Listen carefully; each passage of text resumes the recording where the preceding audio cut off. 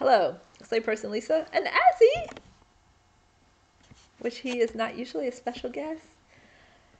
Welcome to day 333 of Silence in a Year.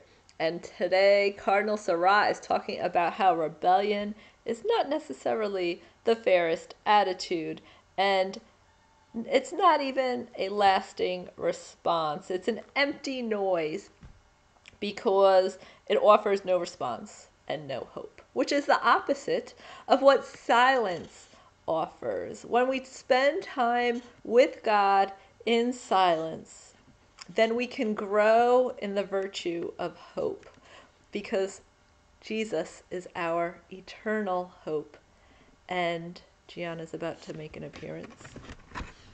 And so when we spend this time in silence, then we learn how to respond.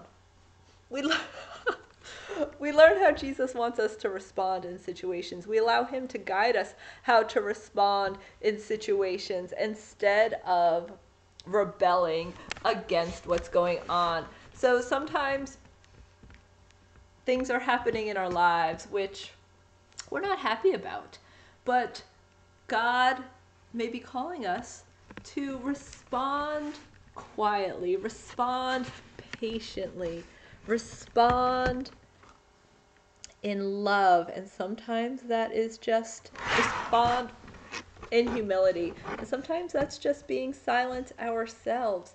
It's like when Jesus was being persecuted and he just remained silent. He just remained humble because he knew what he had to do. And sometimes when things are happening in our environment, it's easy to get frustrated or discouraged. But if that's how we're responding, then we lose hope, because when we become frustrated and discouraged, St. Faustina says Jesus told her that discouragement is the biggest obstacle to holiness, because then we lose hope, we can lose our joy, we can act rebellious and want to